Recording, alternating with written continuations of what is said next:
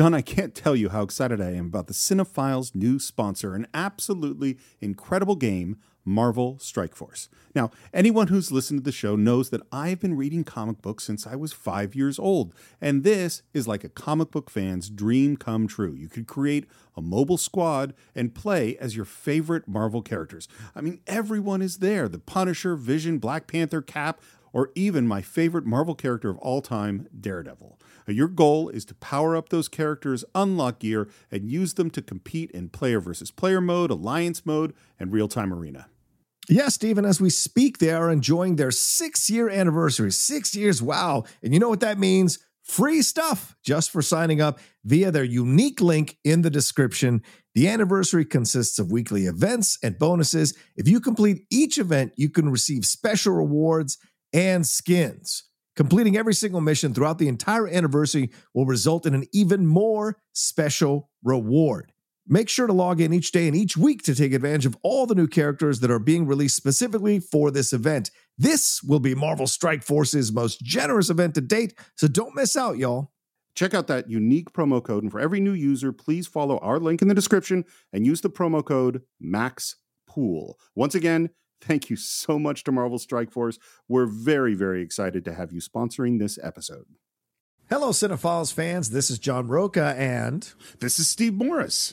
And this is an unusual preview that we're doing this week because we're very excited to be doing a Cinephiles live episode this weekend on Sunday at 4 p.m. PT to talk about Rocky IV and the director's cut as well as the original cut and give it some love here. Steve, are you excited about this? I mean, as a director, is there so much to talk about here? How much are you looking forward to having this live episode with the Cinephiles fans to talk about Rocky IV and the director's cut version? What's so funny is, so you've seen the new one, right? I did, yes. I have not the night yet. it was in. Oh, really? Yeah. So okay. I'm probably going to watch it tonight or tomorrow night, and I have a lot of trepidation. I have a lot of excitement. Rocky IV has never... The things I love about Rocky IV, I totally love. Yes. It's also like kind of a big montage music video thing. It doesn't have... It's so funny because Rocky's my favorite, because that has the heart. But Rocky IV is a whole lot of a lot. And I have literally no idea what Stallone did. Well, and this is what's going to be curious for us to talk about on the show because I think you're going to enjoy what Stallone did. I did not, 100%. So a lot of people said it's the director's cut. Yes, usually it means a longer movie, but not necessarily the case in this. He took out a lot of the montages, and so I wonder if the things that bothered you about the film back in the 80s or since you've seen it are now gone, and so you can maybe even like the film now in this version. So it's going to be fun to discuss it with you and discuss it with our Cinephile fans as well. Well, it's so interesting because, first of all, when it came out, make no mistake, I loved it. I thought it was fantastic. It was only, and particularly when I went through my snooty film school stage that I started to reject it. But trimming the montages seems crazy to me. The training montage where you're going back and forth with him and Drago, that's one of the greatest montages ever made, bar none. Some are in, some are out, so be curious to see what you think and curious to hear what our fans think as we have this live episode of the Cinephiles on Sunday, this Sunday at 4 p.m. PT. And Steve, where can people go if they want to buy Rocky IV, at least the original version, ahead of time? Well, all they have to do is go to cinephiles.net where they can buy or stream every single movie we've ever reviewed through Amazon Prime. And a lot of people have questions about this. They go like, well, what do I do? And it's like literally every episode we've ever done is up on cinephiles.net. And on every single episode page, there's just a single button to click, and it'll take you to Amazon Prime if you're a member, and you can stream those films. But you could also use cinephiles.net to buy that new TV. Maybe you're interested in some stuffed animals or some beautiful clothes you want to pick up. Every single thing you buy should obviously start at cinephiles.net. Why? Because we get 11 cents off of those purchases, and we could really use the money. Absolutely. I love gumballs. There you go. So join us 4 p.m. PT on Sunday live on the Cinephiles YouTube channel for our conversation about Rocky IV, the original cut, and comparing it to Rocky IV, the director's cut. I think if you're a Rocky fan, even a mild Rocky fan, I think you're going to enjoy this discussion. We'll see you then.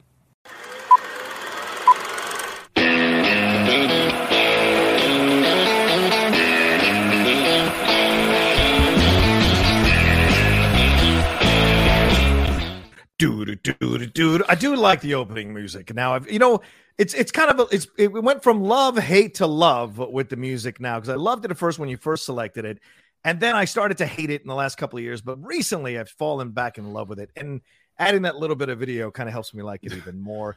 Hello, everyone. I've thought about changing it. I mean, you don't know how much music I listen to find something. Oh yeah.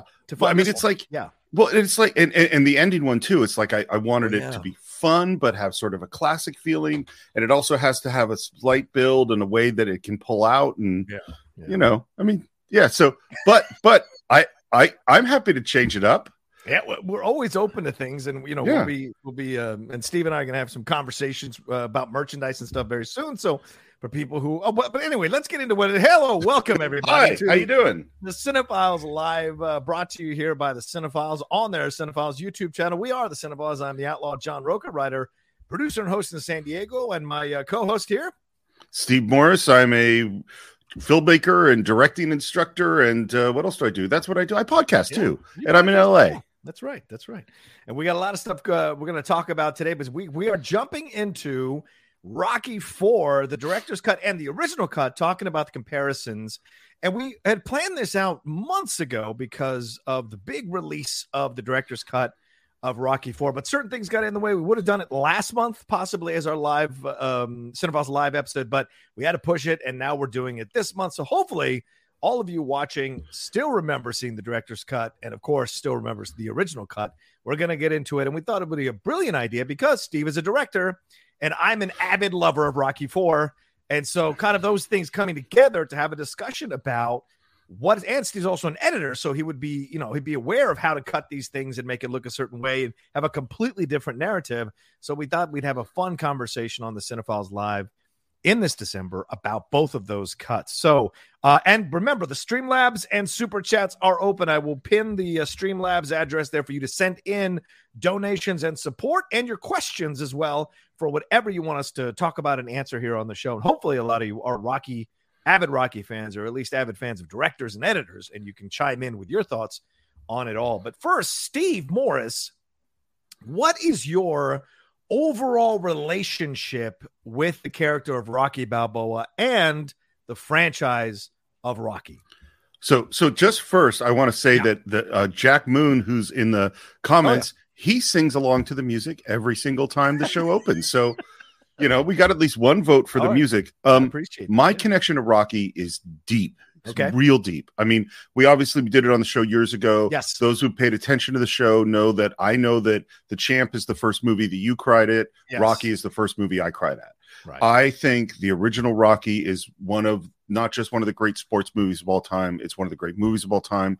I have such deep affection for the character of Rocky Balboa. And I'll tell you something. I actually think, with the possible exception of Toy Story, I think that the Rocky franchise might be the most consistently good of it. And not that it's all good, but if you look at the Star Wars movies, the record is not great. You look at the James Bond movies, the record is not great. Right. You look at the Matrix movies, the record is not great. But you look at Rocky and you can say Rocky 1 is a great film. Yes. Rocky 2 is good. Yeah, Rocky 3, I adore. Right. Rocky 4 is Rocky 4. Rocky 5, not good. Okay. Yes. Rocky Balboa, good. Yes. The first Creed movie, really, really good. And Creed 2 is good. Right. I mean, that's for a franchise, that's a really, really good record. I agree with you. And if you're in a position where you're like, the franchise doesn't change. Well, Creed came along and changed the franchise while still keeping connected to the origins of the franchise, with Stallone and the character of Rocky Balboa being involved in both of those films. Now we're really seeing something that is rare, where a franchise switches leads and completely cuts itself off almost from its foundation. We will not have Sylvester Stallone or Rocky Balboa in this new Creed film that Michael B. Jordan will be starring in and directing. It will be very much his story. Yes, will it still have conversations about Rocky, conversations about Apollo for sure, but we're not going to see anybody. And everybody is dead. Talia is dead. Paulie is dead. Rocky's not dead, but we don't know what condition Rocky is in. And so this is very much its own thing. So yeah, I agree with you. It's such an unusual franchise in terms of its overall success, and the fact that it still resonates all these years later, and the fact that it's making this really bold move of switching its stars. You can't even say that about Star Wars, because in the sequel trilogy, they brought back Han, Luke, and Leia for 3 films.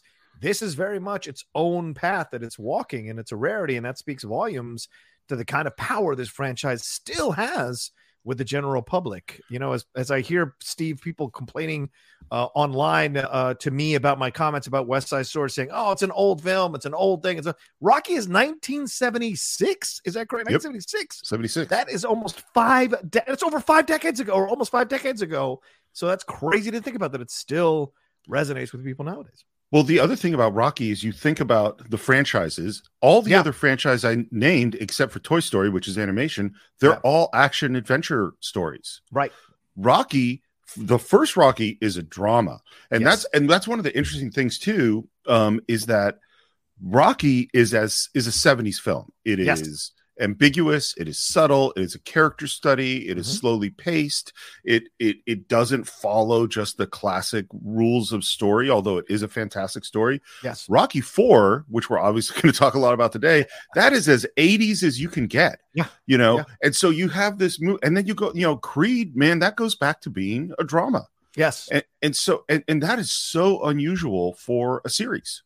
Exactly. Yeah, exactly. Everything Steve said, 100% agree. As for my journey with Rocky, when you're a fat kid who's being bullied all the time, Rocky is your underdog hero. He's your underdog idol at the time that I was growing up. And so seeing the first Rocky, I was still the bullied kid. Seeing the second Rocky, I was still the bullied kid. The third Rocky, I start to glimpse the possibility. And the fourth Rocky is when I've really kind of come into my own. So there's a connection here for me with the character that goes bone deep, because it's an underdog character, because it's a character that nobody thought could do anything, because it's a character that had suffered so much, and to find what he needed, he's always overcoming obstacles, always overcoming people saying you can't do it, or the mountain's too big, or whatever.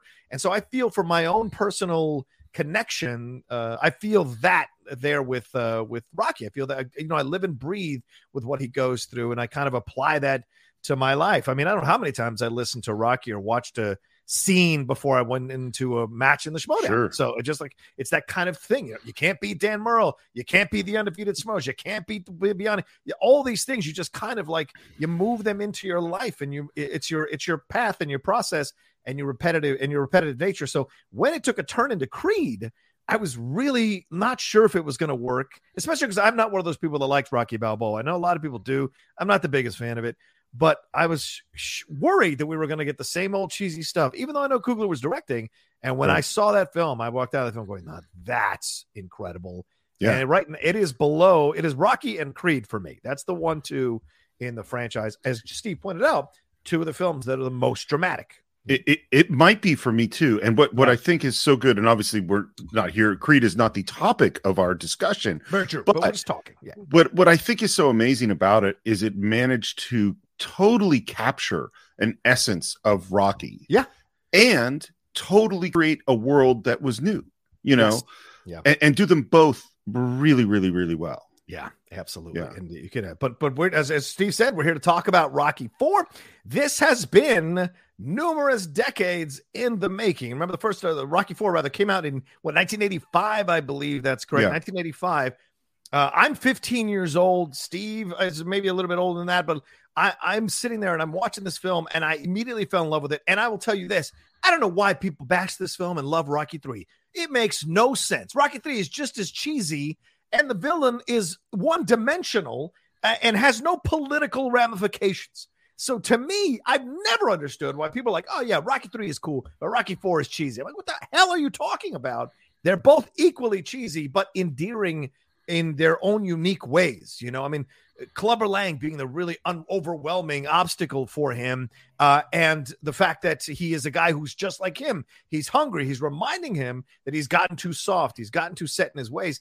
And then of course the passing of Mickey in that movie, and it brings and then Apollo comes into the mix and trains him and gets him going. I mean, is there anything cheesier than them dancing around the ocean in Rocky IV? I don't think so. So we go to Rocky. That's my opinion. We go to Rocky IV though, We have to kind of raise the stakes. If you're going to wait. Hold. Yeah. Can I talk about Rocky 3 first? Please. You can't. I mean, so because I love Rocky 3. I like Rocky 3 better than Rocky 4. I'll say right now. And I 100% agree it's cheesy. Particularly the dancing on the beach is totally ridiculous. But you just listed all the reasons that it's a stronger film, which is there's more emotional context in terms of Rocky's journey, and he has to learn lessons, develop a new relationship, and he has to change. Those and I will say this: I will go to my grave saying that I think Mr. T's performance was worthy of an Oscar nomination. I think Mr. T is so. There's never been anything like him on film, never been anything like him since. Mr. T is amazing in Rocky 3. Okay, now I got to look up this 1982 Best Supporting Actor nomination. Oh yeah, I'm curious. Let's see what we've got here. Best Supporting Actor nominees. If it's 1982, it would be for 1982, right? It's not the 1983 situation. No, if Rocky 3 came out in 82, it would be 83. Okay, so let's do 83 then. Best Supporting Actor nominee, because I want to know who he would have replaced, and if Steve can make a case or I can make a case for it's an excellent question. 1983 is Charles Durning in Best Little Whorehouse in Texas. I can absolutely kick him out and put Mr. T in there. James Mason for The Verdict. He was great in The Verdict. He's great. Steve, we got to do that movie at some point on the cinema. Absolutely. John Lithgow in The World According to Garp. He's great. I mean, I think that's also sort of this is the first trans character in a mainstream film, so maybe that's part of, why it's important. Yep. Louis Gossett Jr., who won that year for An Officer and a Gentleman. Also great. And Robert Preston for Victor Victoria. So for me, either Durning or Preston can go, and I could slide T in there. What about you? Yeah, I'm 100% same. Totally agree. Yeah. There's nothing Robert Preston did in Victor Victoria that stood out, for God's sake. He's totally charming in Robert Preston. He's great. He is Robert Preston. But he's not Mr. T. That's right. And I think you're 100% right, Steve. I've never thought of it this way, but the character he created of Clubber Lang was something we'd never seen before. Yeah. So my point is, by bringing up Rocky 3 and talking about it, Rocky 4 had to up the game. Once you up the ante, you've got to up the ante even more. So what do? We're in the middle of the Cold War. There's, we're 4 years away from the wall coming down, I think. We're in the heat of it, and you bring around a Russian boxer. Now, Russian boxers did not come really into prominence until the 90s and the 2000s with the Klitschko brothers and others from that Soviet kind of bloc, that Eastern European bloc. And so having someone like Drago come in, and it was someone I don't think anybody knew, and he went 15 rounds with Balboa in Moscow. And then you have Rocky being challenged in this way where nobody believes in him, not even Adrian, who had believed in him in Rocky 3. Even she thinks he's going to get killed. And we see someone die in the ring, which we hadn't seen before in the Rocky franchise, but had become something that people were aware of in the 80s because of Ray Boom Boom Mancini killing that Korean boxer, Randall Duck Kim, I think it was. Which I got a chance to interview him and ask him about. It's still something that echoes with Boom Boom. And other people had died in the ring. So it had become something that people were aware of. And it was the reason why they dropped 15 rounds to 12 rounds.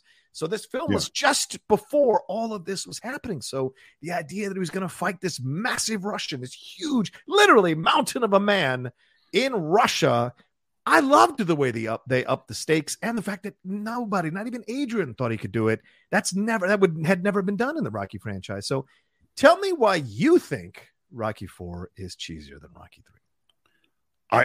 I think by definition it's cheesier.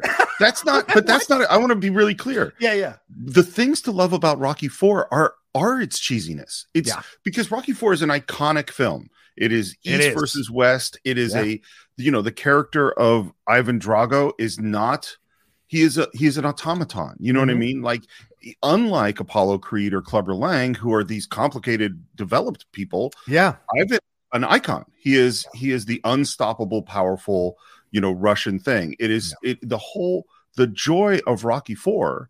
And I think there's a lot of joy in it is in its simplicity, its adventure, good versus evil, fighting again. You know what I mean? Like the joy of Rocky is its subtlety and its character and all that. Yeah. That's not what Rocky 4 is. They're just totally different genres. And I think there are things in Rocky 4 that are amazing. Yeah. I mean, like really, really well done. But I do think it's cheesy. Like it's not a deep film. Like there's so many things. Like you think about the Adrian Rocky relationship in Rocky, which is central to the film. I mean, that's anything but cheesy. I mean, that is like a really unusual, complicated relationship where you see these characters grow, and you spend a lot of time. I mean, my theory with it from the Rocky 2, 3, 4 is that in each movie, the fight gets longer, becomes a larger part of the film, and the training becomes a larger part of the film, and Sylvester Stallone gets better looking. Yes, he does. Because, and for you and I who were alive when this film originally came out in 1985, as we said, there was a lot of controversy around Sylvester Stallone. This was when people were becoming aware of steroids. People were becoming aware of performance-enhancing drugs in the mainstream pop culture because of sports. And there were rumors that Stallone was getting this kind of stuff imported because it was illegal for him to get it here over the counter in America, that he was getting it imported. I don't know if it was true or not or whatever, but the allegations were there because when he showed up on screen, you were like, what in the hell is this? We'd never seen Rocky Balboa like this. And it threatened, Stephen, you make a good point here, it threatened to maybe cut the tie to the original foundation of Rocky Balboa, which is an every guy who got a shot at the title and was able in the second film to win by 1 second. And the third film changed by understanding he got soft and got domesticated, and he needed that hunger still. And he had to change tactics. Yes, he had to change tactics. Right. Instead of fighting south. Right, exactly. They changed tactics. And now jumping into this one, this is a whole nother animal of what he looked like to go after Drago. So it went right up to the line. It's kind of like the Die Hard films. They've gone so far past what John McClane was in the first film that I think they've lost the connection to the original character. But in this film, they came real close in Rocky IV to going past it. So let's talk about the movie, the original cut. So your experience with it, though, overall, as you just said, it's not necessarily cheesy. It is cheesy, but there are moments that you did enjoy about the film. But it's not a film that you've gone back to multiple times to watch. Is that correct? Rocky IV, I've watched Rocky IV a ton. Okay. A ton. I think the last time I didn't watch the original cut before doing this, which I probably should have. People are going to take away my cinephile cred, but I probably watched it the last time like 2 years ago. I watch the whole Rocky series every few years. Nice. Because I love them. They're great.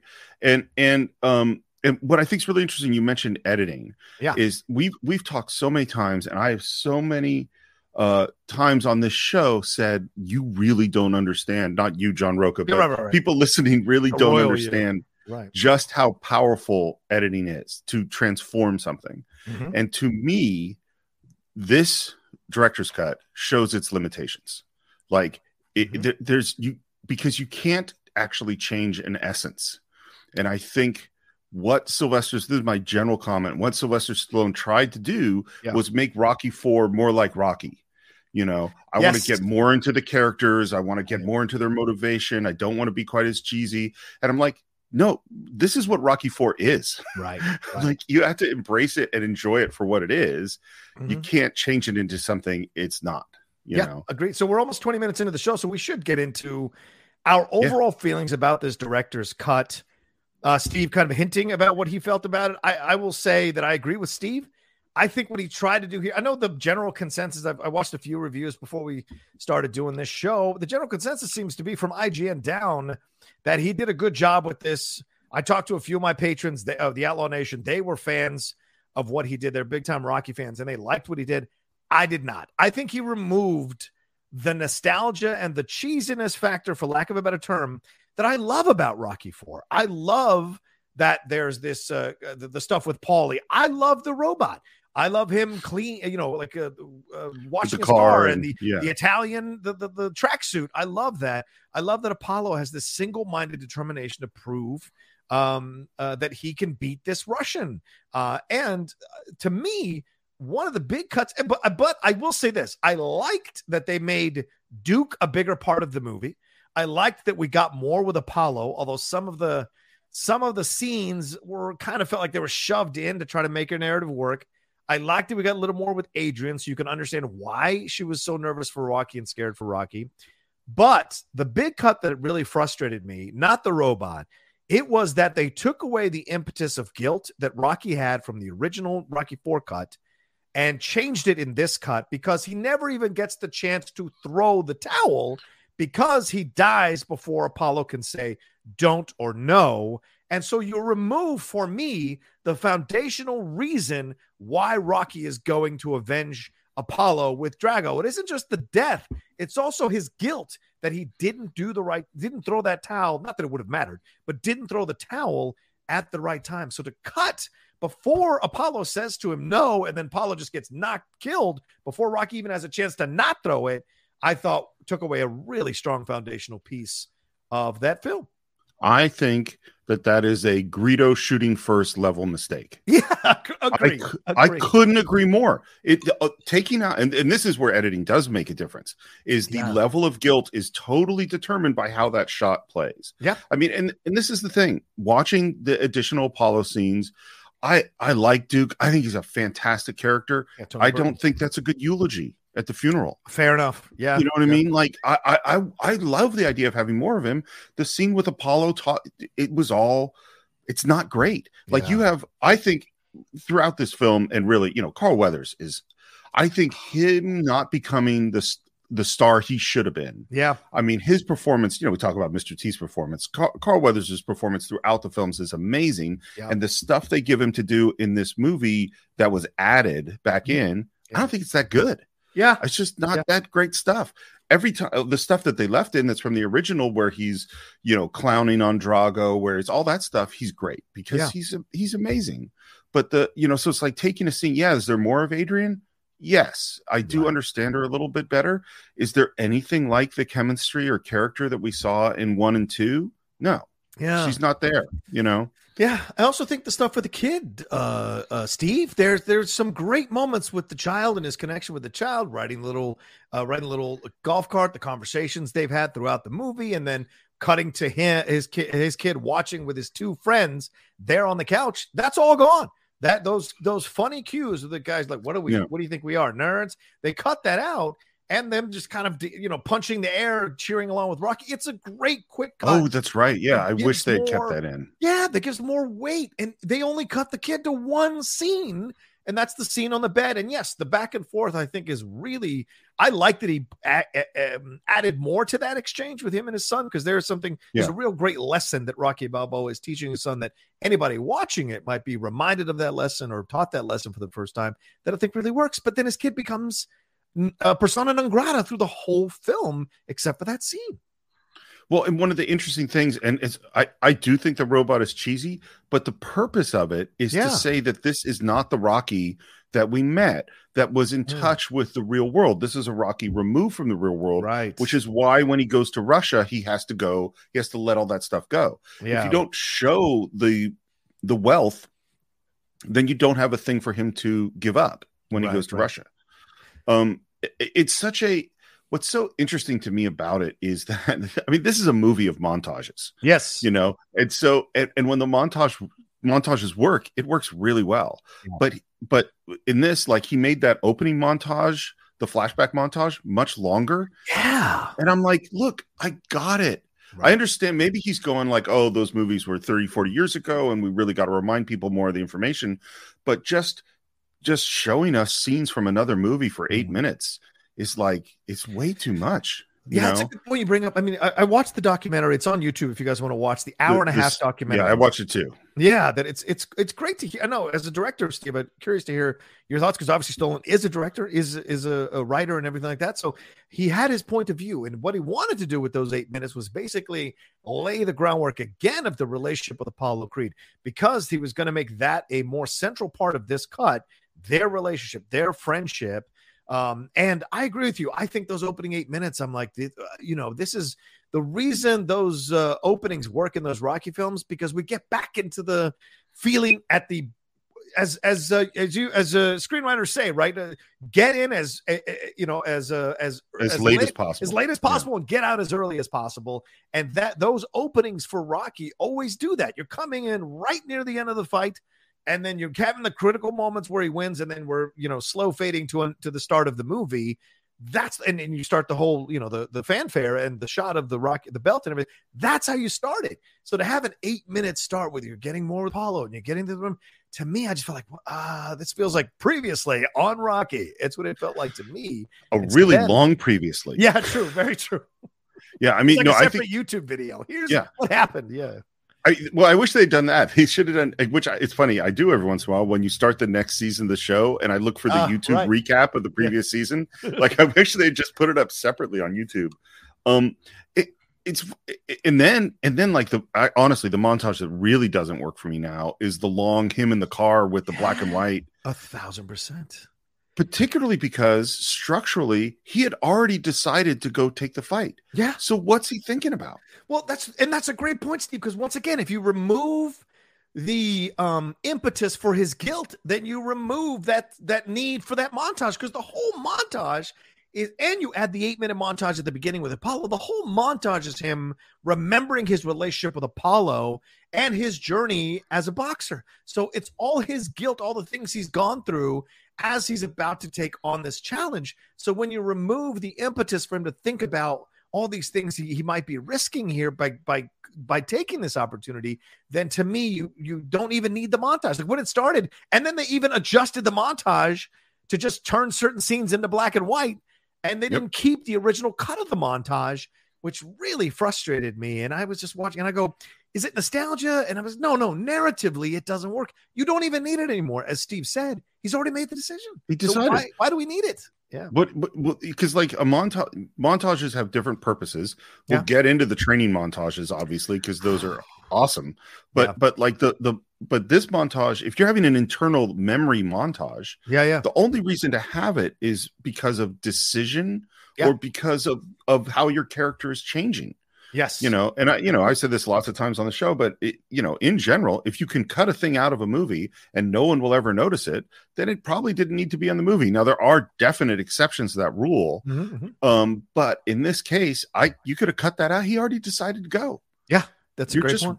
Showing me stuff that I already knew. Yeah. Yeah. Good point that he's already go. Yes, exactly. And if you change the montage, you've got to make the montage say something, because I think what Steve's 100% right. Every time there's a montage in Rocky, it's about a transition, right? Yeah. It's about him embracing. In Rocky 3, it's about him finally embracing Apollo's tactics after that scene in the beach, which I've said a million times is the greatest scene in in any of the Rocky franchise. And the Rocky running in the second film is after she says win, right? So that whole montage after she tells him to win is great. It's him finally embracing, look, I'm going to give it my all and see what happens. And then in the first film, it's about him finally going, okay, I'm going to do this and I'm going to give it my all and what have you. And in 4, as we said, it is him like coming to this decision, even when everybody else is telling me shouldn't do so, he's going to do it. And by the end of the car ride, he is adamant that it's going to happen. So it just was a really weird thing to take away in terms of an impetus here in the movie for sure. Go ahead. Yeah. Was there one? Well, I just had a question for you. Yeah. I am very curious. How did you feel this time and in the recut watching the James Brown number? I was weird. It felt weird. It felt arrogant, and it felt whereas in the other film, it felt like an underdog. And so he's going to pull out all the stops. And this is old school Apollo, just like when he came in with the crossing of the Delaware thing in Rocky 1. In this, it feels almost like he's being cocky in a bad way, as opposed to cocky in a fun way. It felt like he was being cocky in a bad way, so that when later the montage of Drago and him coming out and him kind of overwhelmed by the celebration of him feels like more sympathetic, which I was really surprised by, because it felt to me like this whole thing was just wrong. Yeah, it's funny. So let me premise this by saying I love James Brown. Did I? I love that call. I do too. It's great. It was weird because look, you can't think about this movie without thinking about the Cold War and patriotism and the 80s and things like that. And what's weird to me, it totally obviously connects to the Rocky entrance. Yeah. But what's weird to me is like, so this is what you're presenting as America, right? To the Russian. And I felt bad for Drago in this way that I hadn't before. And I don't know if it was because it was recut that much, but I found myself liking Apollo less. Yeah. Yeah. It felt weird. it felt weird. Yeah. Yeah. Like Apollo in the first cut, in the original cut, is trying to prove something to himself. Apollo in the second cut feels like he's mad that a Russian would dare to think he was better than an American. And I guess in this moment, you have to kind of bring up maybe a little bit of Sylvester Stallone's political beliefs and wonder if maybe that colored or influenced his point of view in cutting this film, making it more pro-America than we've seen before in the original cut. Although Drago was more sympathetic in this cut, it felt like the overall pro-America vibe was there in this cut. Well, you know Rocky IV better than me. There wasn't nearly as much Apollo talking about America. No. And patriotism. Because that stuff, one scene. Well, because that stuff, A, falls flat in terms of character, and B, the reason that these characters need to do something need to be internal reasons. Right. Like, I am fighting for my country. We've never seen that. I mean, I do think Apollo Creed's a patriot. I mean, when he's talking about, I'm going to give an unknown the chance on America's birthday, like that, I think he believes in all that stuff. Totally. Yeah. But I don't think they sold me that he hates the Russians. You know what I mean? Yeah, and that's a great point, Stephen. I think it's a fault of Stallone. Not, how can I say this correctly? I think this is the indirect result of Stallone re-editing this film to make Drago, and that was his intention. If you watch the documentary, he says it. Yeah. First, give more to Apollo so that you could feel the tragedy of his death more. And then second, to give Drago more time so you feel sympathetic towards him. So you can't really feel sympathetic towards the Russian and the American at the same time when you make the American enlist James Brown to do this stuff. And then there's even more with him and James Brown dancing around it. Like that right there was a massive mistake. And you're watching it as like, why would you do that? Because you're exhausting yourself before the fight and you're not as young as you used to be. And I think they even cut that line where he says, I feel born again, Stallion. I don't think he says any of that. I don't think he says that. Yeah. Right. So you cut out this tragic beat that you're laying the groundwork for, because earlier in the original cut, they say like, we're not that young anymore. We can't do it like we used to, blah, blah, blah. And so by saying he feels young again, he's in essence being set up for the death. And so they cut that out. Well, and this is what I mean by like editing can only do so much. And what this movie is us versus the Russians, and it is iconic. Yeah. And to try to make it more subtle, it actually crumbles to me a bit. Yeah. Like Drago's got to be Drago. You know what I mean? That's the whole point of him. He is the unstoppable, no personality, stone faced. Right. And by the way, Dolph Lundgren looks amazing and is amazing in this movie. Yeah, I love it. I love that he's coming back into prominence because he's a damn good actor for the stuff that he's in. And I love that he's getting more work with Expendables, getting more work with other things. It's great to see Dolph back in our public consciousness for sure. And I loved him in Creed 2. Oh my God, that scene in the restaurant with him and Rocky. Yeah.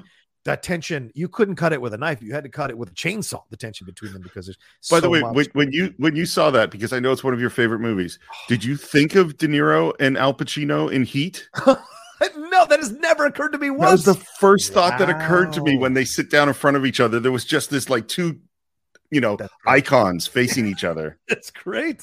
I just love his pictures of you on the wall. No pictures of me. He's almost like our jilted lover. He's like, where's my pictures? You got all these other pictures. But yeah, I mean, that there. So it's great to see that. But that's the danger. You make. It's almost like if you go back and recut Rocky 3 and you find out that Clubber has this poor family and he's working because he wants to fucking his wife and his kids, he wants to like give them a better life, and he has conversations with his mother, and his mother's like, just do what you need to do, honey, we love you, fight this man, he comes in and blah blah blah, go and get what you need to do. So and then like if he did this whole promo and everything, and then he gets back in the car and he's like, man, did I say too much? Was that too much? Did I go too far? Then all of a sudden you've made him sympathetic. You killed it. Yeah, you've killed it. And so I felt like they kind of did that with Drago here, though I understood Stallone's intention. I think they kind of killed that a little bit. Well, because Apollo Creed is complicated. Yes. Like he has layers upon layers, and he tells you, I'm putting on these shows. And that's what, and you can't, the connection between Ali and Apollo Creed, you just, there's so, and Apollo Creed, I think, is even more conscious of exactly what the show he's doing is maybe than Ali is. But that's not what Clubber Lang is. Right. Clubber Lang is who he says he is. Yes. That is the whole point. Yeah. I still believe that the back and forth training montage in Russia might be is among the great montages of all time. I don't disagree with you. I'll put it up against Sergei Eisenstein's Odessa Steppe sequence. I'll put it up against it is a perfect training montage. Would you put it up against Wells's breakfast stuff from Citizen Kane? Here's the thing. No, because here's the difference. That has dialogue. That's true. They're different things until it doesn't. You're right. But no, there's literally a perfect montage that one. Yeah. All right, let's get in some of these super chats, Steve, before we talk more about these cuts and their comparison here. Paul says, do you consider Rocky IV a good, bad movie or just a bad movie? Plus, is Paulie's cinema's biggest loser? He's an ungrateful leech who used to hit Adrian. It's a fair point. Steve, what are your answers to these questions? And I'll go after you. Honestly, to me, it's a good, bad movie. That is where I don't know. I might be breaking the cinephiles up in this moment. But I'll still watch it. I'll watch it again in a couple of years. I do like it. It is there's some problems with it. Okay. Fair enough. Do you think, so do you think Paulie cinema's biggest loser? I haven't, everyone knows that I'm not good at figuring out the number one thing, but he might be among the most lovable, terrible people in movies. I think and so yes, too. he is a huge loser. Yeah. By the way, the moment in Rocky IV, where he says, if I could step out of my body and be somebody else, I want to be you, cried, Yeah, it's a great moment. Yeah. But, he's a loser in a couple ways in that they cut him pretty much almost out of the movie, Steve. Yeah. Even the scene where he's listening to the Chipmunks, they don't put the Chipmunks in. They put some other song in, and they don't have him when he's out there stumbling around in the snow. It's funny, but the stuff at the press conference is there a little bit, but not the way it was before. So cutting out him with the robot, you really lose Paulie's. Yeah, he's barely in the movie. Yeah, he's barely. So when the moment happens, I could unzip myself. It doesn't work for me in the cut now the way it does in the original cut because we get more of Paulie and we understand. And you're right. He's one of the more terrible people you can love, lovable, terrible people, because as Paul points out, yes, he hits Adrian. He alludes to hitting Adrian in the first movie. He guilts Adrian in the second movie into her coma, into her having the baby ahead of time, into her coma. And then in Rocky III, he's bitter and angry at the beginning about the X-Lax watch. And then in Rocky IV, he's a little more better, but he takes the shots at Apollo that are not in the cut now, where he says that you ever read comics, they're good for your virility or whatever he says. But he has these moments with Rocky where he reveals himself. Rocky's the one who always gets through to Paulie. Remember the first movie, he confronts Paulie and he kind of almost beats him up until Paulie starts crying. In the second movie, he gives him the job with Gazzo, but then Paulie's still bitter by the third movie, and then he kind of navigates that with him. You just need to ask for a job. That's all you needed to do. And then in Rocky IV, you have that moment, and then in Rocky Balboa, he's like, Rocky reveals to him about the stuff inside. Yeah. That's a really beautiful moment. So there's Paulie's, he's got his place. And it's not the greatest guy, but you imagine that Rocky changed him. Being friends with Rocky changed him as a person. Adrian changed herself, finding her power, finding her voice. But Paulie also changed, realizing, hey, I got to stop being an asshole overall, Well, I think Paulie is key to the movies. I think he is critical. And the thing is, he is not a good guy. Right. And he has not been a good brother to Adrian. He's used her. He's taken advantage of her. He's kept her down. Yes. But here's the reason why he's so key. And this is the key to Rocky's character. And it's also the difference between Rocky and Rocky IV. Right. Is that Rocky loves Paulie. Yes. Despite all it, he knows who he is. It's not that he's blind to what this person is. And the thing is, Adrian's really fucked up. I mean, she's a messed up person who he loves. Well, right. She is. Right. She's painfully messed up because of what she was raised by. Exactly. That's why she's messed up. Yeah. And Rocky's a very sensitive soul. Yeah. Right. And you know what? Mickey's fucked up too. Yeah, totally. Mickey. But it's Rocky's love that is the power in the first film. It's Rocky's love is power through all the movies, man. He changes Mickey. He changes Apollo. He changes Adrian. He changes Paulie. You're right about that. It's his gentleness. Yes. And this is what they do really well in the Creed films is like kind of bringing that back. Is like bringing back the the subtlety of this character who is capable of tremendous violence, but actually has this huge heart, you know, and also capable of making mistakes and really wanting to own up when he makes those mistakes, which is great. Not a lot of people do that. Paul also chimed in and says, Rocky got Apollo killed by not throwing that effing towel. He had one job and failed to do it.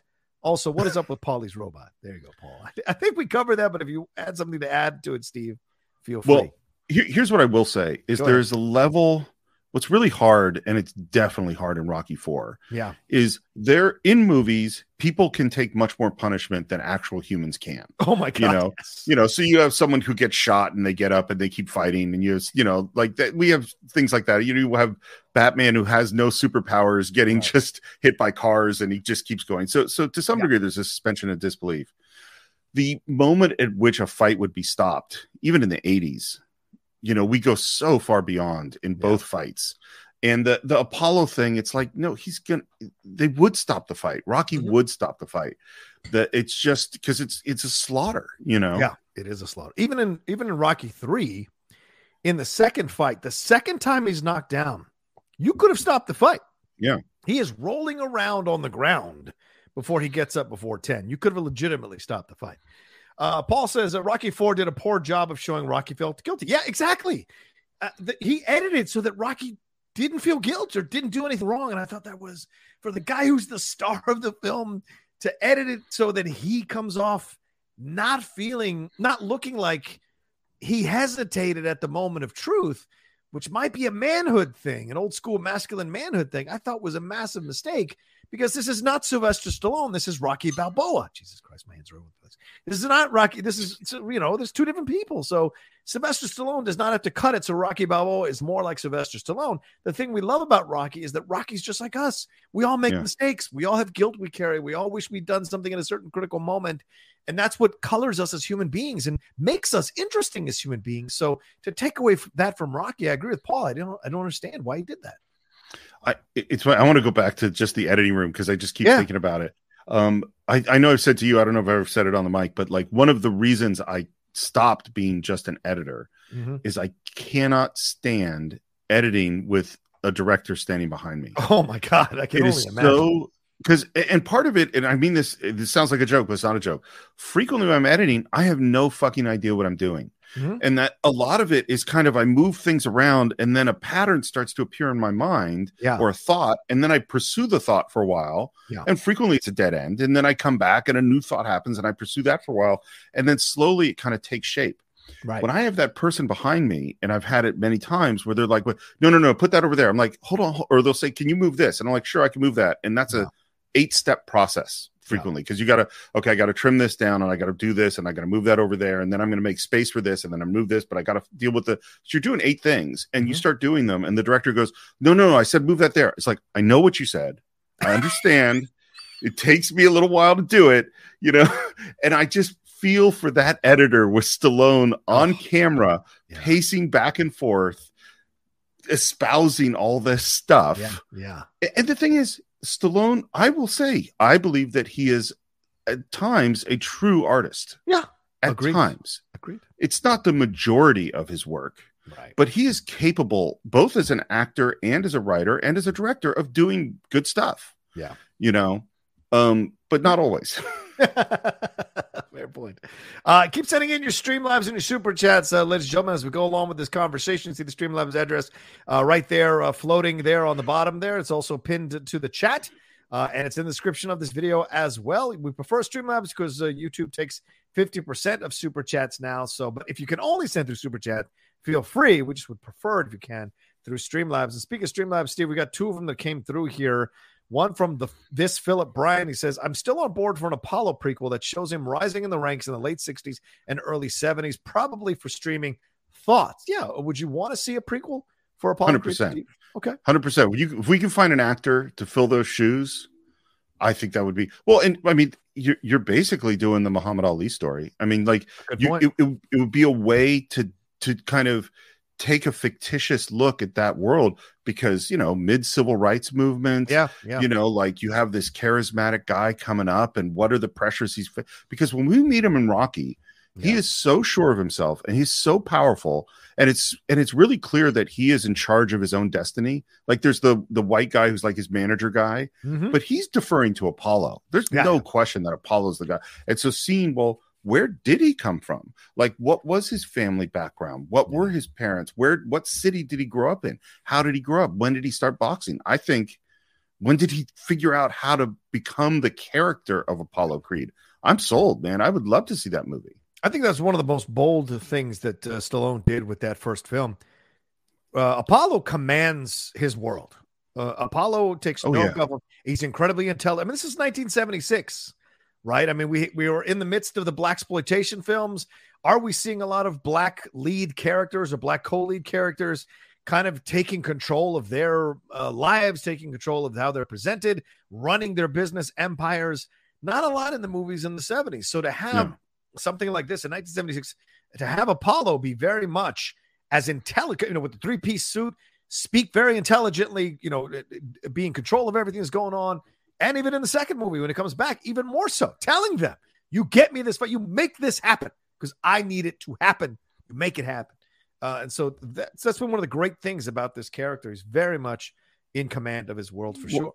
What I think one of the key things is that with Apollo is there's really is no way that Rocky can win that first fight. If Apollo didn't take him seriously at all. Yeah. And he is still way out of Rocky's league. Yes. Absolutely. That's what makes him, and yet he is that person who's also doing the business deals and also doing all the other stuff. Yeah. I mean, he's a fantastic character. Well, and I wonder if we go and I'm down with an Apollo prequel series, because that makes more sense. A Rocky prequel series does not make sense to me, because what are we going to see him being a ham and egger, working for a mob boss, a low rent mob boss there in Philly, doing the things that he's doing, and fighting, but he's not fighting at the level that he is fighting for a title or whatever. And how does Mickey come into his life, and how many years has he wasted just being in Mickey's gym? Who do you I mean, one of the hardest things to recast would be Mickey. I mean, you could get a Stallone lookalike, you could get a Creed lookalike, but Mickey is tough. So I think you have to go a different way. I think you have to you do exactly what they did, which is to find that great character actor who could eat up that role, but you don't try to imitate Burgess Meredith. Because, right. But I think I'll go a step further. I think doing a Rocky prequel ruins Rocky. Yeah, agreed. Because the whole point is he didn't do anything important. Yeah, it's the same thing with John McClane. A John McClane prequel for me makes no sense. Absolutely no sense. Yes, you'd have cases that he solved, but they're small cases. What he does at Nakatomi Plaza is next level. Right. And if I go back and watch McClane, he'll be a cop like any other cop, or detective like any other detective, solving cases. But the Nakatomi Plaza, that's the thing that takes him to another realm. So I'm so glad you brought up the Die Hard connection, because I think that is a perfect parallel. Because in Die Hard, the whole point of Die Hard is he's an ordinary guy who manages to do extraordinary things when put in an extraordinary situation. Rocky is 100% the same, and I think Rocky actually navigates the sequels way better, because all Die Hard tries to do is, well, how do we put him into an extraordinary situation again and again? Well, but now we know he's not an ordinary guy. Right. Rocky varies it in more interesting ways and has more character to it, like in terms of what he has to learn. Yeah, I think. Agreed. Justin Toner donated. He said, "Hi, John and Steve. I and others have talked with John at his Patreon hangouts. Yes, about this cut. Now that I've had more time to think on it and hearing your points, while I still enjoy the director's cut of Rocky IV, I agree some things are lost that are good." Yeah. He also said, "I also want to thank Steve for sharing his love of Rocky III, which is one of my favorites in the franchise. Like John, I adore the scene of Rocky and Agent on the beach, one of the best. When did you get so tough? I married a fighter." Yeah, there you go. That's good. It's a good line. It is a great line. Oh my God. It's the best written. I don't want to go into it because people know I love it. All right. Well, what else stood out from you from this cut, Steve, that either surprised you, excited you, or made you go, I don't know? Well, I think it's both the cut, but it's also the original. We got to talk about the fight. Please, let's do it. I mean, so one of the big differences between Rocky and Rocky IV is Rocky, it's about his heart and about courage. Rocky IV it's about his ability to take punishment. And I was bugged by this fight when it came out. And it has great moments in it, but like it's like Rocky leads with his head. You know, like I was like, put your fucking hands up. You know, Jesus Christ, you don't have to take every single punch.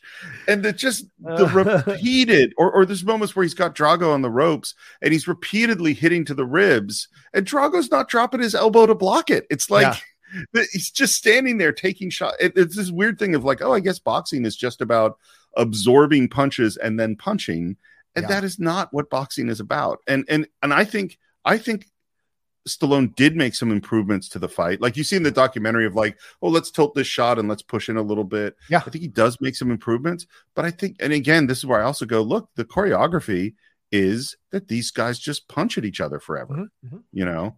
Oh, this is a great point. This Philip Bryan brings up. He cut out the third Apollo fight that the theatrical had in the opening.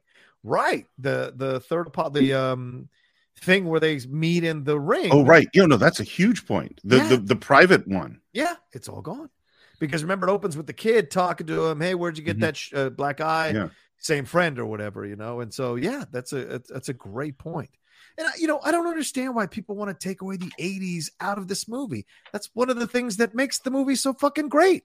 You know, I mean, there's a lot of 80s in Die Hard, people. I hate to break it to you. There's a shit ton of cheesiness of 80s in Die Hard, but it works in the overall flow of the movie. The same thing with Rocky IV. I see so many of these younger people who are critics or who are, YouTube reviewers or whatever, just going in on this film. It's like, it wasn't made while you were alive. It's not for you. It's not about you. I mean, there's a shit ton of 90s films I could dive into and show you the cheesiness of that you all love and respect and worship. And so it's just like, it's that kind of thing. You got to let it be what it is. Do you know what I'm saying? And so for me, I don't understand why people want to legislate the 80s out of Rocky IV. It's what gives it its charm, you know? You know what's funny? A while ago I said I mentioned Greedo shooting first. Yeah. Actually, the more I think about it, this is like Lucas redoing Star Wars to some degree. Yeah. Is that is that and this is the thing, and I'll go back to what I said before. Rocky IV is what it is. Love it for what it is. You cannot turn it into something it is not. Right. You can't make this a deep film. It's not a deep film. That's why I think that's why the cut grated on me a little bit, man. I felt like he was trying to create something more serious than the film actually was. And the footage is not there to do that. The scenes are not there to do that. The dialogue is not there to do that. You gave us more with Apollo, which is great. You gave us more with Adrian, which was nice. But like in the end, I think you kind of undercut that relationship rather than fleshing out that relationship. So the motivation isn't 100% there. And when you remove the motivation of a character in a film, then I'm watching the film going, why the fuck am I watching this film? I don't know what your motivation is here. Other than petty anger, other than revenge. And that doesn't work. There's got to be something more playing underneath, And what did you think about the scene where he is talking to in essence, the boxing council, the WBC or WBA, there in that room, which was in the original Rocky IV trailer, but was not shown in the original Rocky IV cut of the film. Did you like him having that kind of moment with them and telling them what's going on? They're like, you can't do it. It's a violation, blah, blah, blah. Well, let me ask you this question first. Okay.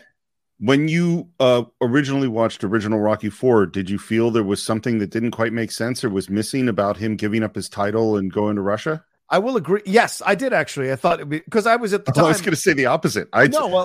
I was at the time watching boxing, so I understand that it kind of like deciding who could fight, who couldn't fight for the title, and all that kind of stuff. So I was aware of it at the time because my dad and I watched boxing since I was 10 years old. So I knew that the councils make a decision about who gets to fight who, and they'll strip you of the belt. I remember Jose Sulaiman was one of the leaders of the WBC, and he was stripping belts all the time if you didn't fight who he told you to fight. So I would have liked to have seen that scene, and I liked that it was teased in the trailer. But then getting to see it now, all these years later, it was a good scene, but it mirrored pretty much what he did in Rocky Balboa already when he has that moment telling them, who decides I have a right to fight? I get to be able to say if I can fight or not. It's funny. I asked you that. You clearly knew a lot more about boxing at that time than I did, because I didn't think. To me, I think the scene is useless, and I don't think I missed it. I never missed that there was something there, right? Like because it's not that important. Well, here's what's hard is like if the decision to give up your title and go to Russia was important, then you had to make that important. Right. But there's never a moment like if he's holding his belt and going, I put everything in my life into getting this belt, and now I'm just going to give it away to fight this guy who could kill me. Am I really going to do? I mean, if that was a point for him that was emotional, well, then have it in the movie, but it wasn't. Right. It meant nothing. Yeah, there could be a great scene with him, and it can't be him and Adrian. It has to be him and Duke, where he goes to Duke and says, maybe they're like at a bar late at night having a drink, or he comes over to his house and they have this conversation, and Rocky's like, I want to do something. I got to do something. I got to do something. And Duke says, if you do this, you're going to lose the belt. They're not going to let you fight him. He's not ranked, and this was his first professional fight. It was an exhibition match. It wasn't even real. There's no way they're going to let you put the belt on the line against this guy and fight outside without the title. Right. It doesn't make sense. They lose money. And so that could have been the conversation at the end. Rocky goes, I'm going to do it anyway. And Duke's like, well, if you're going to do it, I'm going to do it with you. That there's the boom. There's the connective tissue and the belt stuff, which you talk about, Steve, that could have worked a little bit better. So I agree with you. It's a great point you make. I'm rewriting Rocky IV in my head. And I was just thinking, if you wanted to make it more Rocky-like, which I'm not saying you should, because I think Rocky IV, it is what it is. Damn right. But if you'd really made it, because all the Apollo being patriotic thing, it just doesn't resonate for me. Yeah. If you had a heartfelt moment with Apollo and he's over the hill and he doesn't know who he's supposed to be, and you really think about Muhammad Ali in those the Larry Holmes fight where he really shouldn't have been there. Right. And he's going, look, I don't know who I am. And like a really kind of heartfelt moment. And if he were to say, all I want to do is go the distance with Drago. I want to get up one more time and show who I am. And then you have the moment of not throwing in the towel. Right. And because then Rocky's thinking about, well, I went the distance with Creed. I was ready, so how can I not give my best friend that opportunity? Right. And then have it be about Rocky's too old, you know? Right. Because the thing is like, what is the character thing that has to happen? Yeah. And certainly character has to happen. And he has to have this insane, we're going to go to hell workout montage, which is awesome. Right. And then I have to get hit a million times. Yeah. But there isn't like the him defining who he is, I think, is kind of what's not there as much. I think that's a great point. That's an absolutely great point, dude. All right, let's see here. What have we got? We got a stream love that came through from Doug Developer. Steve, he says, I've always found Drago screaming, I win for me, Yahtzee Bia, among the most powerful moments in the franchise. And I felt for Drago. It tells me that sometimes you got to stop pleasing others who won't fully appreciate you and just do what's right for yourself. Oh, that sounds familiar to me. Yes, I agree 1,000%. If I could go first on this one, Steve, I love that moment. And I think that moment kind of lost weight in this cut here because it feels like you didn't even need the moment. It was very clear that he was kind of moving away from the control of Ludmilla and the other Russian guy because they gave him more to do as well, his Russian handler, and he kind of cut a lot of the lines that Brigitte Nielsen, I mean, he almost cuts Brigitte She's almost Nielsen out of the movie. Yeah, and that tells me there's a little bit of personal animosity here between them still, because I don't understand why Ludmilla is one of the most iconic characters in the Rocky franchise because of her connection with Drago, and when she speaks, Brigitte is good in this movie in the original cut, delivering the things. You guys think you are so very good that we are so very bad, and so you hear the other side of it, and it's very interesting, and how she talks to Ivan and all this stuff. And to remove that, I thought was a massive mistake, and I think Stallone was taking out some personal bias against his ex-wife here in this situation. Because that weakens the "I fight for me" moment. Mm-hmm. Because I love that. I totally agree. I love that moment too. I think it's great because what they've established is that, and this is why humanizing Drago makes it work. Makes it work less, because what they establish is that this is an entirely controlled human. Yeah, this is a human who his food, everything he does every day, he's constantly surrounded by people. He's handled in every way, and it really feels with the Brigitte Nielsen character that she's also part of handling him. Yes, you know what I mean. Like she is part of controlling him. So the moment where he says, "I fight for me," is a moment of him becoming himself for the first time in his life. Yeah. And it's also, I really wish, it's so funny, like. And we've seen this so many times in fights where the fighters at the end of the fight, they hug each other. You know what I mean?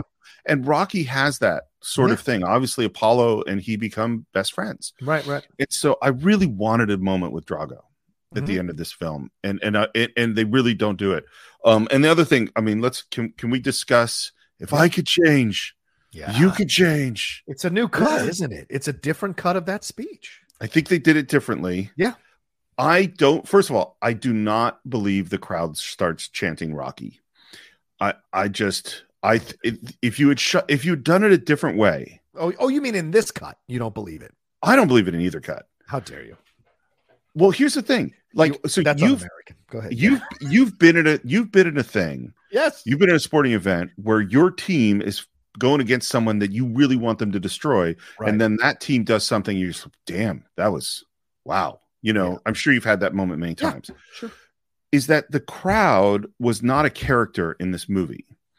And what you needed to do was actually cut to the crowd cheering for Drago and then see moments where they go, wow, and evolve that until one person starts to go, Rocky, and then other people join in. And then it would have been moving to me. You know what I mean? Yeah. Okay. I also wouldn't have had the Gorbachev character walk out. Yeah, which is what happens in this cut, not no, in the it happens in original both. cut. It happens in the original too. In the original cut, he stands up and claps. Oh, he does. For Rocky, yes, he stands up and claps for Rocky. Well, that's what that's why I wanted that to happen. Yeah, they cut that out of this one, which I agree with you. The walking out was like, what? Why the fuck are we doing that? Like, it makes it seem like your message of bringing people together is not the message and of course, it's Gorbachev who helped to bring down the wall. So to have him be the guy who walks out is really a mistake on Stallone's part. Again, I wonder if his political beliefs got in the way here, and he wanted to turn these communists into mean people and not let them have some kind of at least showy redemption where they stand up and clap for what Rocky says, which is what he does. And that makes the other guy feel even smaller. That's right. You're right. It makes him stand up to clap as well, because he's not going to go against his leader. You're totally right. Yeah. But I do disagree with you a little bit, Steve. I think the original cut has the audience being a character. They are pro Drago from the beginning, and Barry Tompkins, who is the USA Network announcer who's calling the fight, he's the one that is kind of navigating you as an audience through the cheers for Drago, and then when they change through the montage of the fight, Tompkins is the one that says, and if I can believe it, and if you can't believe it, suddenly Moscow is pro Rocky, and you hear them. So he's helping you with the transition there. I get your point, seeing someone do that, but this is a communist state. So this idea, and they were probably told to cheer for them or they would get shot. Cheer for Drago, they would get shot. So of course, to have Rocky all of a sudden be beating their insurmountable supposed representation of them, which he is in essence representing the communist state, not them as people. The ability to cheer for Rocky as a rebellion or a revolution within this small auditorium, within this stadium, is great. So, but the speech kills. I hate that speech. I've never liked that speech. It is cheese upon cheese. What do you call that? Where Steve, you have a term for it. It's a film term where you hang the sign on the moment. What do they call that? Where you make there's the hang a lantern on it, but that's a different. That's kind of means it's a slightly different thing. Okay, it's so obvious. I mean, what's really weird about it is we have just the total iconic. These are the bad guys. These are the good guys. Right. And at the end, you try to say, "Hey, we can work this out," and it's like there's nothing to it, And the fact is, Rocky's not a smart guy, and I'm not saying that this is a smart speech, but it's sort of like that's not. You're coming from a boy. Yeah, but he always Rocky, speaks from his heart, though. He might be smart, but he speaks. I said this when we did Rocky originally. Rocky is wise. Yes, he's not smart. Rocky's not going to win on Jeopardy. He's not going to do any math contests. He can't name all of the presidents of the United States. He can't even memorize a script for a commercial. You're right. No, he's not. It's like I've said it before, but like the fact that Dungeons and Dragons separates intelligence and wisdom is a brilliant thing, because I think they are not the same. And Rocky is a perfect example. He is a deeply wise, deeply compassionate human person. Right. But he's not smart. And so if he went to Drago, or Drago went to him, and they had a moment of connection, and the audience reacted to that, And that, you know what I mean? Like that would be better than the speech. Or there's a moment where Rocky realizes with Duke what Apollo meant when Apollo says to him, when this is all over, you're going to understand what I mean. Because in the movie, in the original cut and in this cut, Rocky doesn't get why Apollo has to do this, America versus the Soviet Union. Rocky doesn't really get it. You imagine Rocky's not really into politics. So having that moment happen at the end, there's no motivation for the speech.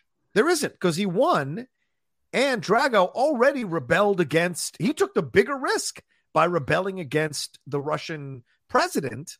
So Rocky coming in with that speech has to come from a place that is motivated or earned, and it isn't there. And maybe that's why I've always hated the speech, because I didn't see the setup ahead of time. And you don't got to spoon feed me. There's a difference. But having him have a conversation with Duke or with Adrian or with Paulie, where he says, like, I finally understand what Apollo is talking about. I get what he's saying. Watching these people change, I got to say something. And then boom, he walks onto the mic. That makes more sense to me in some way than him just all of a sudden launching into this speech, you know? Well, so again, to me, I go back to the audience and the crowd. Is that if the crowd sees the moment where Drago says, I fight for me, you know, and I'll tell you something else. If okay, we see them all, they've all been brought in here and told to cheer for Drago. Right.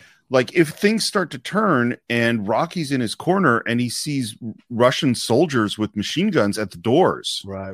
Do you know what I mean? And like we realize, oh, there's more things going on. And if to yell Rocky is an act of rebellion. Yeah. You know what I mean? Yeah. And he sees, and like maybe he's going down and there's, you know, someone is going, come on, Rocky, you know, like a Russian.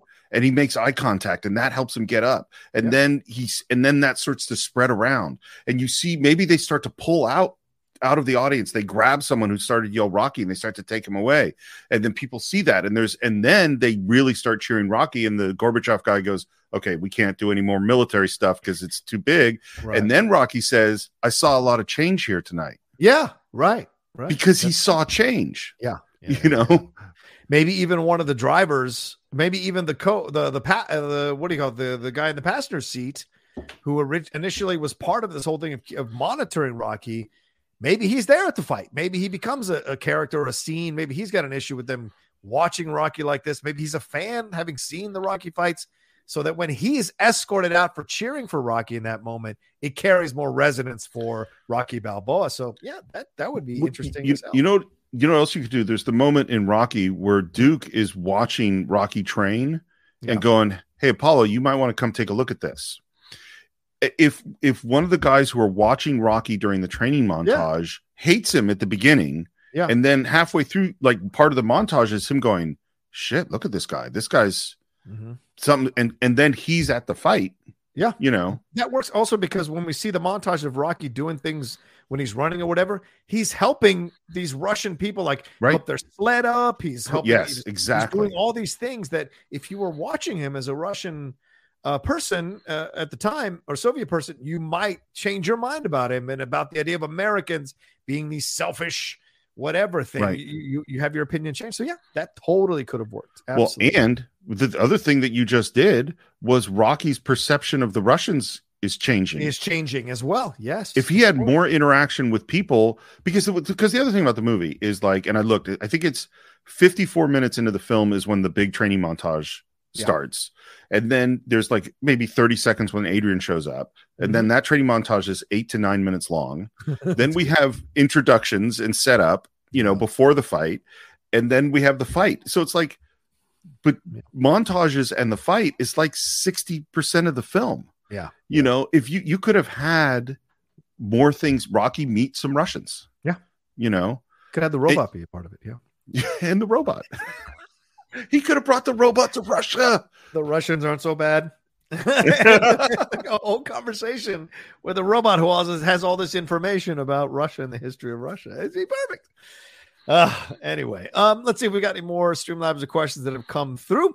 Fretastic sent in another one. It says, hey guys, do you think plunging the needle into Drago was a device to say the USSR could only be successful by cheating, making it look like that's the only way we can be beat? Ooh, that is looking Yeah. deep into that shot. Go ahead.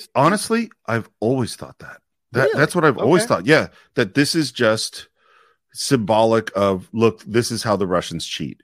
Which is weird because Stallone is taking a lot of steroids right at this moment. Oh yeah, it's ironic as hell, isn't it? Yeah. But also I remember, because this is still something that's been around with the Soviet Union and with Russia, the idea of steroids and doping. And certainly in the 80s, there was a lot of accusations about doping from the communist countries, especially East Germany with the swimmers and all of that. There was a lot of accusations, the weightlifting stuff. So through the Olympics in the 80s, the accusations against the Soviet Union and the communist countries was very rampant, for sure. And then recently, now that it has become communist in essence again with Putin, there have been evidence. There was widespread evidence of them using, and there's a great documentary called Icarus that you can watch on Netflix that kind of profiles how deeply and how systematic this doping situation was for the Soviet Union. So much so that when they competed in the games this past games, their flag was not allowed to be raised, but the anthem, I think, was allowed to be played, or vice versa. It's something where either the anthem or the flag wasn't either seen or heard, even though they won. It's totally off topic, but I was just heard some podcast where they're talking about the idea that they should build a bad guy Hall of Fame outside of the Baseball Hall of Fame at Cooperstown. So you have a place for Barry Bonds and Pete Rose, Clemens. All the people that were amazing baseball players, and you could just go into this little museum before you go into the Cooperstown. No, split the difference. You can see the first part of their career before they started using at the Hall of Fame, and then the rest. If you want to watch the rest of the career, you got to go to the other Hall of Fame. I know we're off the topic, but since you're such a sports guy, I don't think I've ever asked you this question. Should Barry Bonds be in the Hall of Fame? Fuck no. None of those guys who used. I don't give a shit about. Oh, everybody was doing it. Fuck off. To me, the fact that you are one of the great players, there's more responsibility. Brady Anderson doing it for a season, as he did with the Orioles, is an anomaly, and he's never going to get in the Hall of Fame. But you, as an already established future Hall of Fame player, while you were playing, before you started using, for you to make that decision and then keep going and adamantly denying that decision, you don't deserve to be in the Hall of Fame. Mark McGwire lying in Congress. Oh God, who else was the other guy that lied in Congress? Sammy Sosa. Sosa. There was another guy, was a Latino guy. I forget his name. He pointed the finger and said, "I never used Canseco? No, it wasn't Canseco. It was another guy, a little more respectable than Canseco. But like it was a guy who was like very adamant, beloved. And if you guys remember, let me know in the chat. But he was pointing his finger, said, "I never used steroids." And then 2 years later, all this evidence of him using steroids. So to me, anybody who used that stuff needs to never be in the Hall of Fame. The fact they even put their names up is an insult. And the fact that some of these baseball writers are like, well, everybody was using it. I'm so sick of people being like, we need to keep forgiving people for the mistakes. No, it's okay to say he was a great ball player until he did this. Then when he did this, it sucked. And don't give me this pressure of fuck that. You have a responsibility. And I think it sullies the people who didn't take that cheap way out, who didn't waste our times with home run chases when we knew they were cheating, which is a bad sign to send to kids in America. And are you surprised that more people nowadays cheat to win all across the world in every arena when you don't consistently vilify and excommunicate these people who cheat? And so for me, I hate it. So that's my answer. And the same thing with Lance Armstrong. I see people trying to massage him back into society. Fuck that. He should be excommunicated forever for what he did. It's particularly what you bring up that I totally agree with is it's particularly the blatant public lying. Yeah. It's not just the using. It's of course I would never, ever do this over. I mean, Lance Armstrong for decades was like, of course I don't do that. Right. I mean, I'm going to sue you if you say anything. Yeah, exactly. That's where it gets to me. It's funny. I will not make this political, although I have made this statement politically in the past. But there's all sorts of things you do playing a sport where you're pushing the rules. You know what I mean? Yeah, like there's a little bit of holding. Yeah, there's holding on the line. There's you're getting a little physical in the paint. You know, you're what you're doing in the clinch in a boxing match. That's part of the game. Yeah. And then there's things you can do that are actually breaking the game itself. Right. You know. If someone on first base went and just punched the first baseman in the face before running to second, well, we can't allow that to happen. Exactly. That's hurting the game. And I think the steroid use, it just ruins the game on so many levels. Yeah. Because then this person who's honest gets punished, you know? Yeah, right. Exactly. Or gets swept up in the whole thing. I mean, Ken Griffey Jr., someone says, right, fantastic. I believe Ken Griffey Jr. never took his career path. Shows it. Yeah, exactly. Same thing with Cal Ripken. Cal Ripken never bombed out the stadium he played in for the Orioles, but he was an Iron Man. He never used that stuff. So the great players that never used that stuff, like Derek Jeter never used him. He stayed the same body frame the whole time he played. He never used, and yet he was still able to accomplish things. It was these other people who wanted this selfish desire to be in the spotlight. And I watched that recent 30 for 30 from a year or two ago with Sammy and McGuire. And the whole time they're just trying to legitimize what they did. And I was like, fuck you, man. I know there's a human story behind both of you for that, but don't try to like massage it that you didn't do what you did. You willfully made these decisions, own it. And you should remove yourself from consideration. That's the honorable thing, to say, you know what? I cheated. And I want to be an example for the kids now. I may never be forgiven for it by baseball, but I don't want to be in the Hall of Fame because I don't want that to be reflected as something in my career for people to, go and celebrate. Well, and you just put your finger on the what I think is one of the key things is, like, if you think about, there's hundreds of thousands of high school athletes that filter down into many tens of thousands of college athletes that filter down into a very small number of professional athletes. Yeah. And like there's a 0.1% chance or something of going, actually that high school athlete's going to become a professional athlete. Right. But they're getting offered steroids in high school. Oh yeah. High school, bro. Yeah. Probably younger than high school. They're getting offered steroids. But go ahead. And so someone with almost no chance of ever getting into the pros is fucking up their health in all sorts of ways. Yeah. Because all these people have the fantasy, like, oh no, I'm gonna be the one. I'm gonna be the one who's gonna play pro ball. Right. And you're not, but they're still getting offered steroids. Yeah. Agreed. JMB says, again, you can tell the summer of Sosa and McGuire without putting them in a Hall of Fame. History doesn't get wiped out, but Hall of Fame is for the greats that were legit. Yeah, I never said you don't have to tell their story. Yeah. In fact, tell their story and be very clear about the fact that they pissed away their careers and getting into the Hall of Fame because they made this decision and gave in to the worst parts of their nature in a selfish pursuit for spotlight, for the spotlight. So for me, absolutely tell the story, no problem, but always make it very, very clear how terrible it was that they used steroids so that you have a full picture of what these people did with their career. All right, let's see if we've got any more. Yeah, but I never went as far as Steve did. And so maybe that's my fault too with Fantastic. This idea that, this is the only way they can beat us. I didn't even think about that. So the fact that you thought that is really interesting too. Like I was like, oh, okay, that makes sense now when I hear Fantastic say it and you say it. But at the time, I just thought, they cheat. This is part of what was going on in the 80s. So, well, thematically, going back to the everyman thing, Rocky is a quintessentially American mythos. You know what I mean? Yes. He is the everyman who can take on anything, and through his courage and heart and strength of will, he will prevail despite whatever the odds are. Right. I mean, that is classic American story, and that is certainly Rocky IV, definitely. Yeah. So now let's wrap up here because we're almost at an hour and a half. Let's finish out our conversation here, Steve. What's your feeling now when you think about both the director's cut of Rocky IV and the original cut of Rocky IV? And do you think other filmmakers should go back and mess with their films from decades past?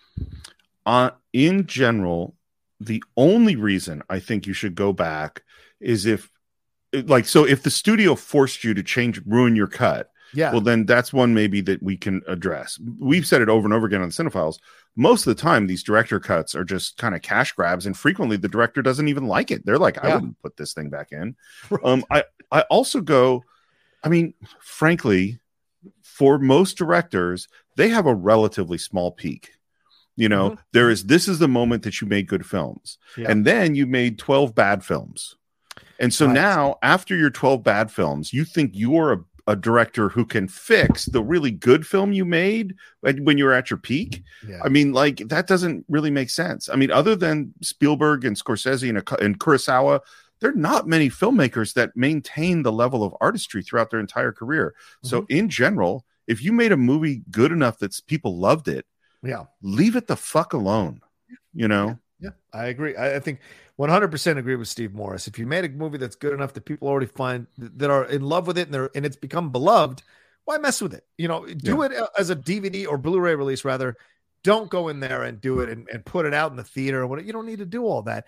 And this cut, Steve and I both watched the document. It was a year in the making. They spent a lot of money on this cut and you know this, Steve, as an editor, like to clean up the film and to make it connect and fit thematically and also look wise to make it look like it was part of the original cut of the movie. So that took a lot of money. So I was really surprised that MGM was willing to do that. I was just super surprised for such an older film, you know. But by the way, I should have used my old partner Mike Hoover's phrase for this, which is filthy. So please forgive me. But his phrase for this is, "How do you keep a heart on? Don't fuck with it." That's true. That's very true. Paul said wants to ask us one last thing. Rank all the Rocky movies, including the Creed films. All right, let's wrap up by doing that, Steve. So I think what it is you do your first three, and then I do my three, and then we trade back and forth, and then we make the list between the two of us. That's a different show. What is your ranking of these? All right, let me think about this. I don't think there's even 10 to do that from the shows, but what would be? One is easy because it's Rocky 1. That's for me. That's the number one. Ditto. Creed might be second. Okay. Now I have to think about it. Okay. I put Rocky 3 third. Okay. Then Rocky 2, I think. Okay. Then I'm going to put Rocky Balboa. This is off the top of my head. Yeah. Then Rocky 4. Okay. I don't know. Creed 2 and maybe Creed 2 is better than Rocky 4. And the beginning and the end is easy because it's Rocky 5 is like at the end. I mean, I'm sure you do this all the time when you do the top 10 show. Oh, sure. There are a couple that are easy. Oh, yeah. How about you? To me, I agree with you. To me, it's like Rocky 1, then Creed, then Rocky 4 for me, then Creed 2, then Rocky 3, then Rocky 2, then Rocky Balboa, then Rocky 5. That's I think that's all of them. I think that's all the ones that I think so. And the video game, for those, somebody brought up the Rocky Legends game. I had that for the Xbox.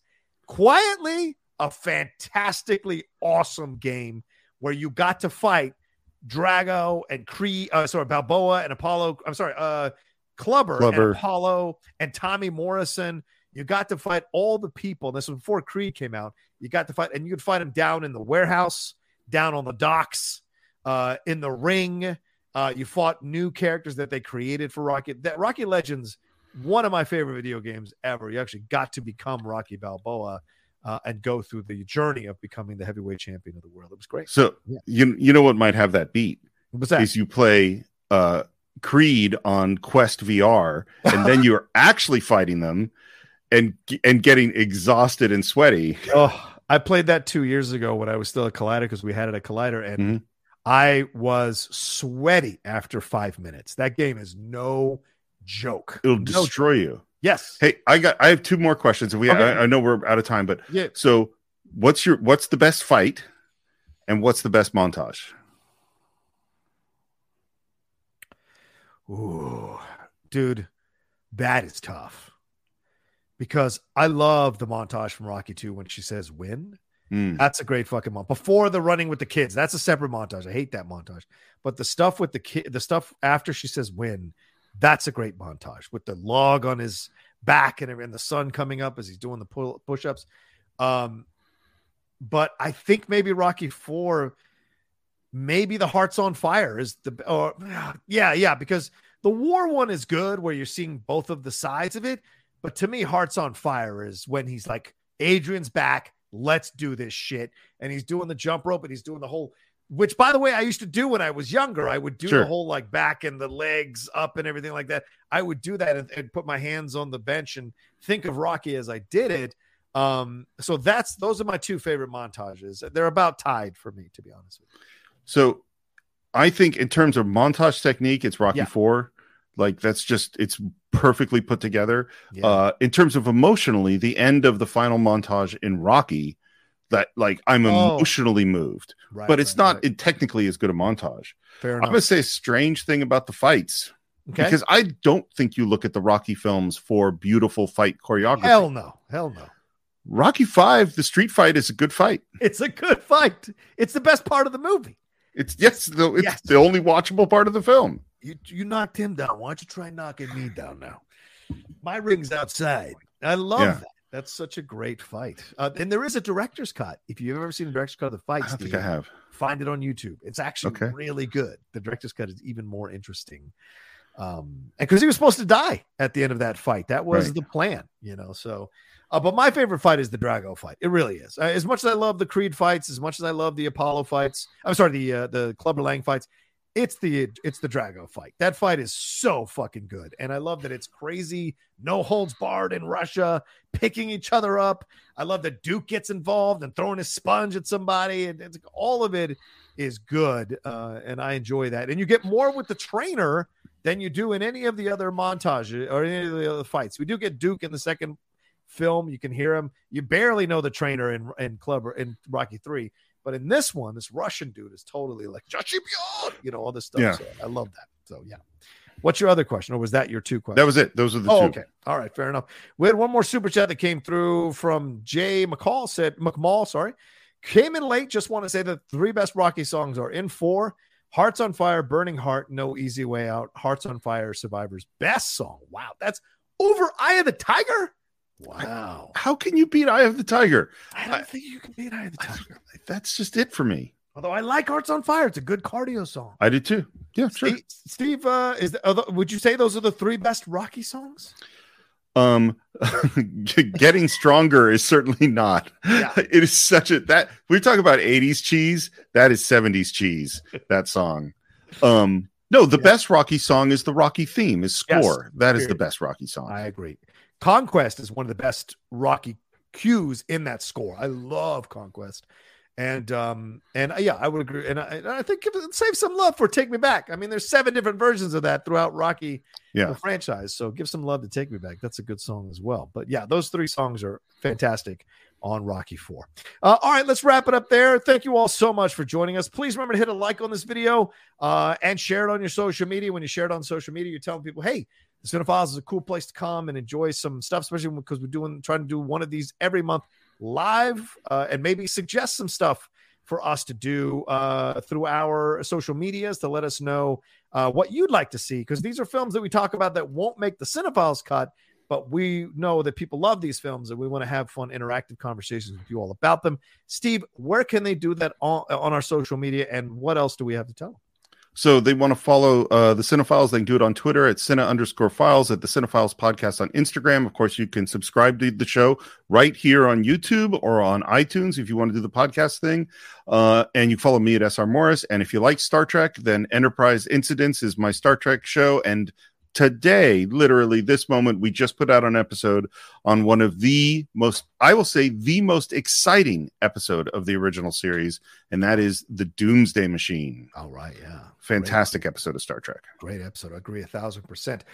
You can follow me at The Rocha Says on Twitter and on Instagram. I have my own YouTube channel as well, youtube.com/John Rocha Says. Just crossed 19,500. Really, really want to get to 20,000 by the end of the year. So if you haven't subscribed, please go over there, subscribe, and hit that bell button so you see we're dropping all the content. Don't forget the other podcasts I have, the Top 10, and the Geek Buddies out there for you all to enjoy as well. And we love you. So thank you so much for taking the time to hang out with us. We hope you enjoyed the conversation here. And if any of you knows Sylvester Stallone or Carl Weathers, show them this episode. I think they'll enjoy the conversation overall that we had about it. They might see some of our points as well. So we'll see. All right, y'all take care of yourselves. Be well, and we'll talk to you next time with another brand new episode of the Cinephiles Live. For Steve Morris, I am John Rocha. Y'all take care of yourselves. Peace.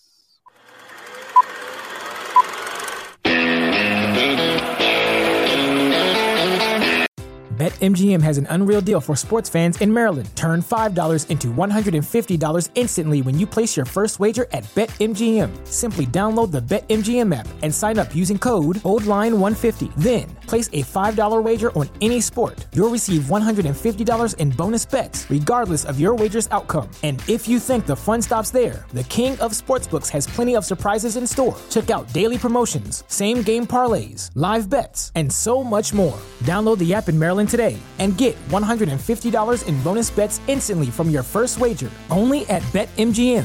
BetMGM and GameSense remind you to play responsibly. See BetMGM.com for terms. 21 plus only. Maryland only. New customer offer. Subject to eligibility requirements. Rewards are non-withdrawable bonus bets that expire in 7 days. From issuance, please play responsibly. For help, visit mdgamblinghelp.org or call 1-800-GAMBLER in partnership with MGM National Harbor. Promotional not available in Washington, D.C.